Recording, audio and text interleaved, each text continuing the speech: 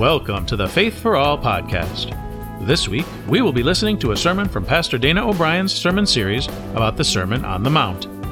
This sermon series was originally given between August and November 2023. We hope this sermon is both meaningful and educational for you.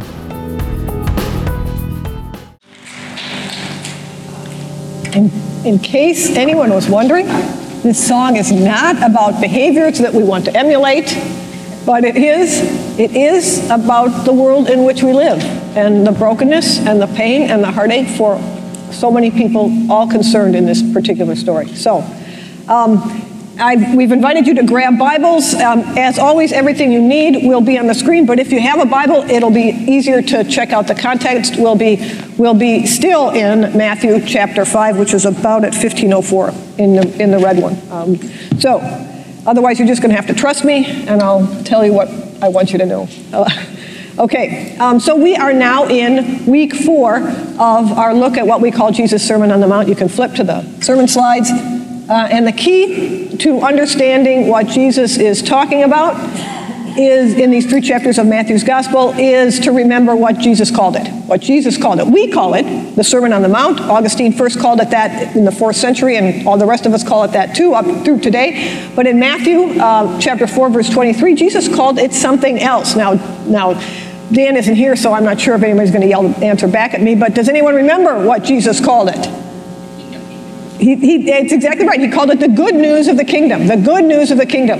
And so we see that, so we want to see everything that we talk about in the Sermon on the Mount through that lens. This is Jesus proclaiming the good news of God's kingdom. What God's kingdom looks like and what Jesus' followers are called to do to live out that kingdom right in the middle of our lives and right in the middle of a world that lives very, very differently. So, if you remember last week, we said it was a lot like, and I thought this was a really helpful analogy. I don't know if anybody else liked it, but because I thought it was helpful, we're going through it again. We said it was a lot like learning to drive on the left side of the road, okay? All of us, I hope, have driven on the right side our entire lives, and in order to learn to drive on the left, you have to literally forget much of what we know and retrain ourselves to drive differently. And so that's exactly what Jesus is doing here. He's calling us to adopt the values of God's kingdom, which means literally retraining ourselves to think and to act differently, often in ways that are really counterintuitive and pretty much the opposite of how we normally behave. And Jesus, he takes it a step further and he asks us to do this right in the middle of a world that hasn't changed at all, right? It hasn't changed at all. And so it follows, right? That because we're living so differently from those around us, we can expect tension. We can expect collisions, like what would happen if we drive on the left side of the street and everyone else drives on the right, okay? So, go back a couple weeks ago, Jesus started his sermon talking about identity, by telling people who were not considered blessed anywhere else in the entire world, the poor, the sick, the hurting, those who mourn, the important, unimportant, nobodies of their time, that in God's kingdom, these people were blessed. And then he takes the next step and he assures all of us that we too are blessed. We are salt, we are light, we are precious commodities that people can't do without. And like as salt and light, which are useful only when applied to other things, so Jesus calls us, all of us, his followers today, to exist for others, okay? To exist for others. We're called to season this world as we partner with God to bless and free and heal those around us. We're called to shine as we reflect God's love in the dark parts of the world. And then, only after first telling us who we are, only after first reminding us of our identity as blessed salt and light in God's eyes, only then does Jesus tell us exactly what it means to live as Jesus followers in today's world. He starts out by reminding us that we are called to live in right relationship with God and others, and the way the commandments call us to live, those commandments remain in effect. They are good and they are right, but if we're going to live in right relationship with God and others, we need to even be more righteous than the Jewish leaders of his time. And so today, the next step, Jesus gives us examples of what it means to live into God's kingdom values by exploring 4 areas of life that were really, really important to people in the first century. And if at first you think that some of these topics aren't really relevant to us today, let's see if you still think that in another 20 minutes. Now, first, Jesus starts with murder, okay? You have heard it said to the people long ago, you shall not murder, and anyone who murders will be subject to judgment. My first thought, and I hope it's yours too, because otherwise I'm going to worry. Okay, I've got this, right? I've got this. I haven't murdered anybody recently. I think I can move, right? But then Jesus doesn't stop there. That's the problem. He goes on. He says, I tell you that anyone who is angry with a brother or sister will be subject to judgment. Again, anyone who insults a brother or sister is answerable to the court. And anyone who says you fool is in danger of the fire of hell. Okay, Jesus ups the ante here, right, guys? Haven't we all been angry? I'm guessing we have. Haven't we all called people names at one point or another? You guys, this is Jesus taking another step and exposing the brokenness in all of us. And he's going to do it. He's going to do it again and again and again as we move through these 4 topics today. But as we're going through this, one caveat. Stop for a minute. Because I don't want you to get caught up. I don't want you to get caught up in the threats of hellfire and damnation. Because he mentions it, and he's going to do it later on with a suggestion that we cut off body parts. But this is Jesus just using a little or a lot of hyperbole to highlight the importance of what he's saying, okay? He is not speaking here literally. There was not a practice in the first century of people cutting off body parts. So just when you hear that, say, oh my, he really takes this seriously. This is really, really important to him. So remember what we said last week. It's all about the 2 most important commandments, right? Loving God with everything we got, loving our neighbors as ourselves, right? It's all about relationships. And here Jesus takes a look at what's behind some of the commandments to expose our brokenness. So, see, you guys, Jesus doesn't want to just change our behavior.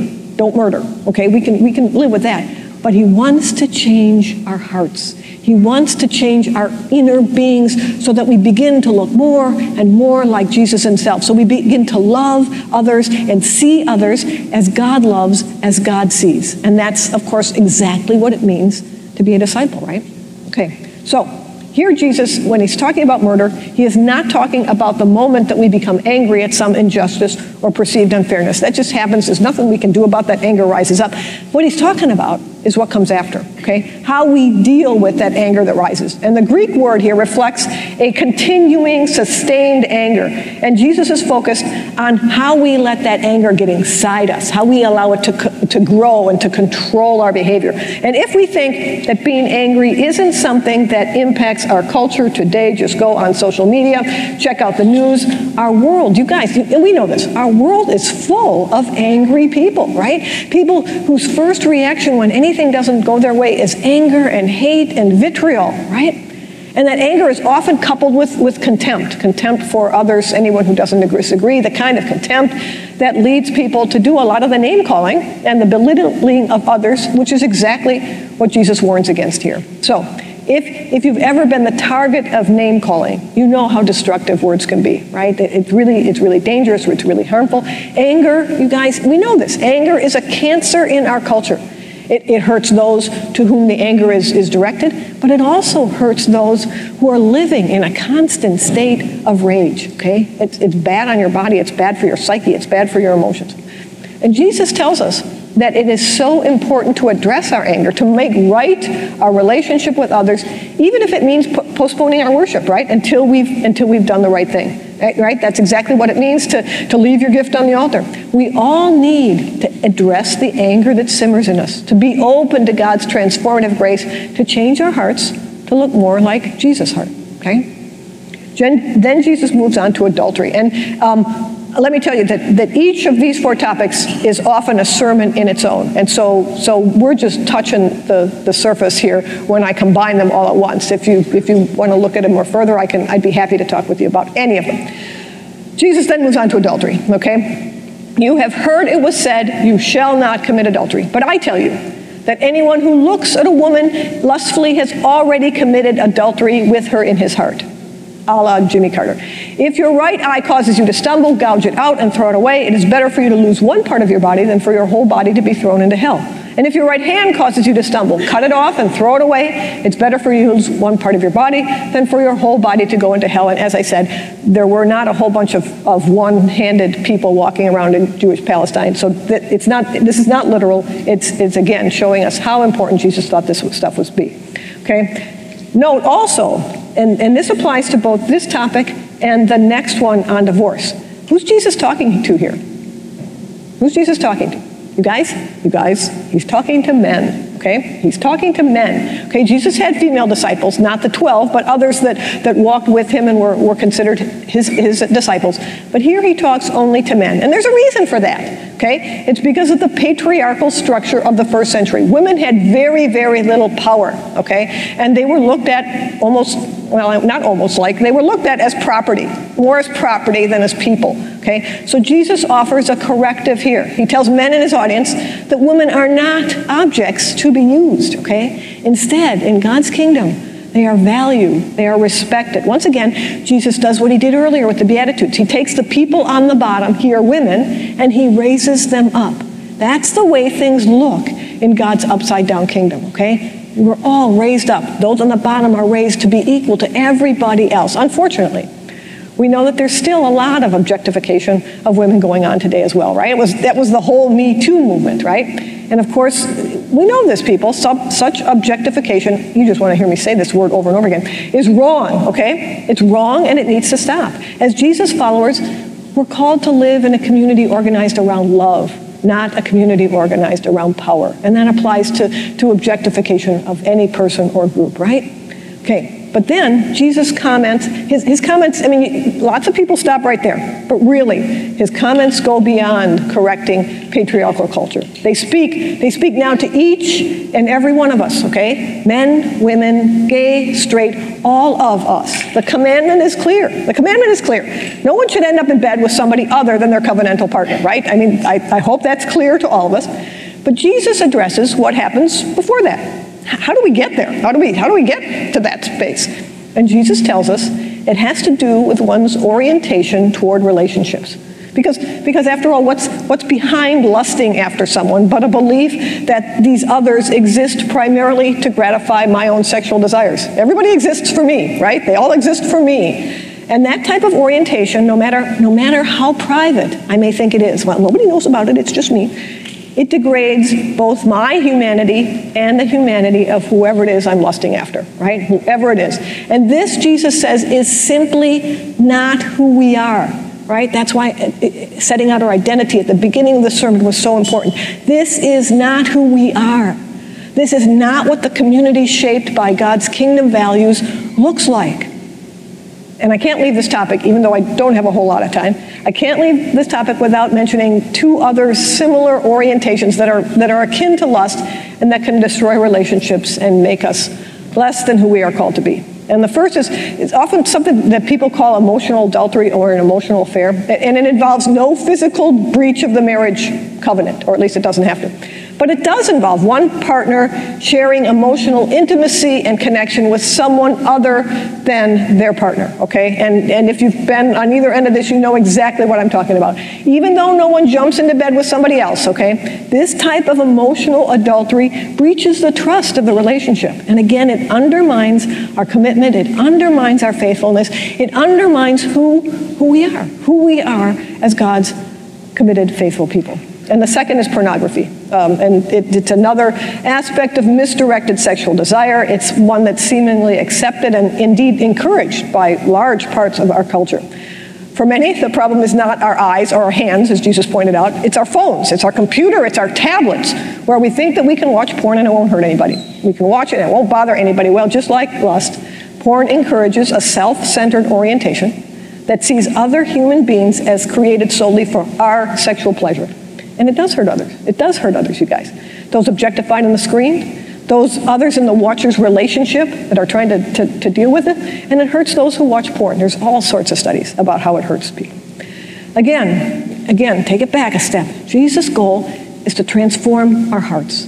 It's not enough to avoid physically committing adultery. Yeah, we should avoid that, but we should also avoid objectifying people by seeing them as a means to satisfy our own physical or emotional desires.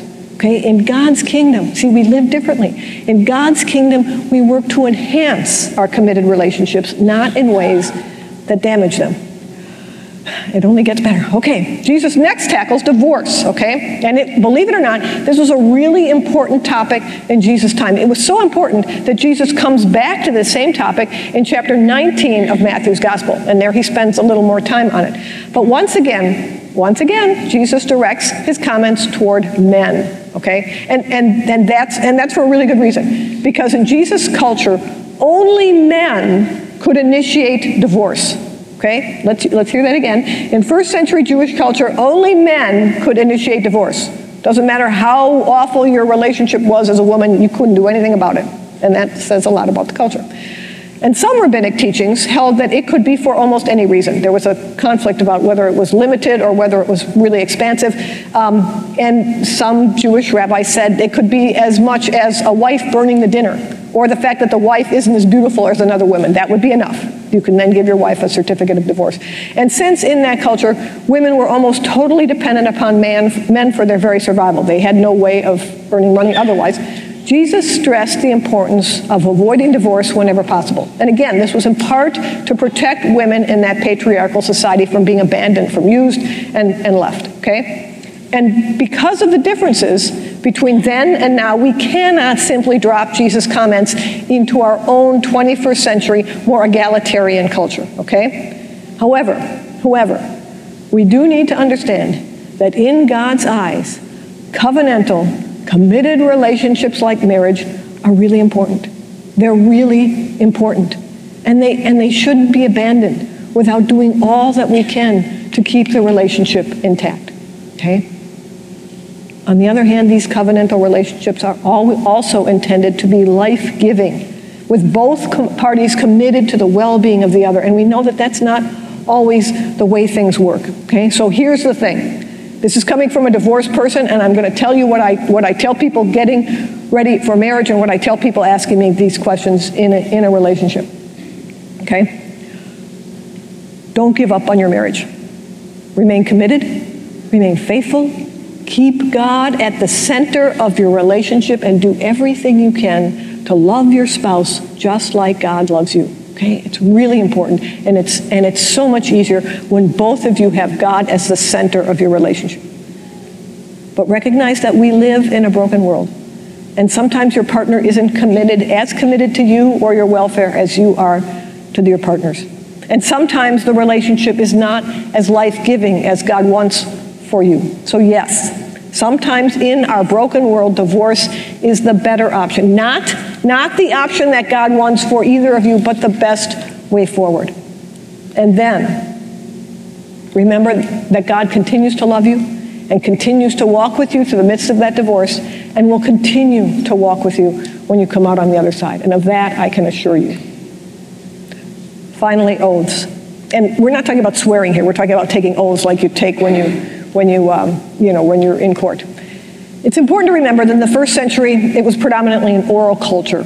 People couldn't read, they couldn't write, so transactions, both commercial and personal, were done with oral promises, not written contracts. So it was really important that you could rely on what somebody told you. Their word and the honesty and integrity of that word was really, really key. And making an oath was a common practice. You attached the promise to someone or something of importance. It was common. And while oath-taking, I think, the purpose of oath-taking was arguably to foster trust in the relationship. In practice, oaths were often used more as an escape clause to avoid keeping promises, much like kids who, cross their fingers behind their back so then they don't have to tell the truth, or they think they don't have to tell the truth, okay? Certainly, truth-telling is something that's becoming increasingly rare in today's culture, where it seems that almost any lie can become the truth if it's told often enough, told over and over again, or if it appears on social media. That also works. Indeed, truth-telling has become so uncommon, certainly in the political arena, that presidential debates and speeches are often followed by fact-checking news reports detailing all the inaccuracies that occurred. You guys, and these are our leaders, right? And we know that how our leaders speak just filters down to the rest of us and impacts how we all treat each other. And you know this. God calls us to another way. We are to be honest. We are to be people of integrity whose words can be trusted and acted upon. We are called to be people who are faithful to our promises and honest in whatever we say. We use our words to build up and encourage rather than lie and demean. Okay? So overall, and like I say, we just touched upon these 4 topics. Overall, what we have here is Jesus connecting the dots for his listeners from outward acts to internal orientation, from murder to anger, from adultery to lust. It's one thing to behave rightly. It's another thing entirely to have one's heart oriented toward love. Jesus shifts our attention from particular behaviors to avoid to interior orientations to cultivate. Bottom line, he wants us to regard each other just as God regards each of us. And the key, of course, and we come back to this at the end of every sermon, the key to remember is that this is a grace thing, okay? I've talked a lot about, and if we don't realize the importance of grace in this occasion, it sounds like a bunch of laws, right? We cannot do this on our own. Transforming hearts and transforming relationships is something that God does in us and through us. We need God's empowering grace. But with that grace, with copious amounts of that grace, we can live as Jesus' disciples, even in a world that lives so differently. And if you thought this Sunday was hard, next Sunday, we look at the heart of Jesus' Sermon on the Mount, loving our enemies. More of a challenge.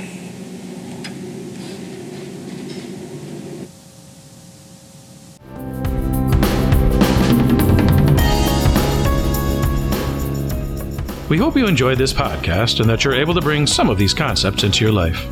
Come back next week for another episode of Faith for All. Faith for All was created by Cross of Glory Church.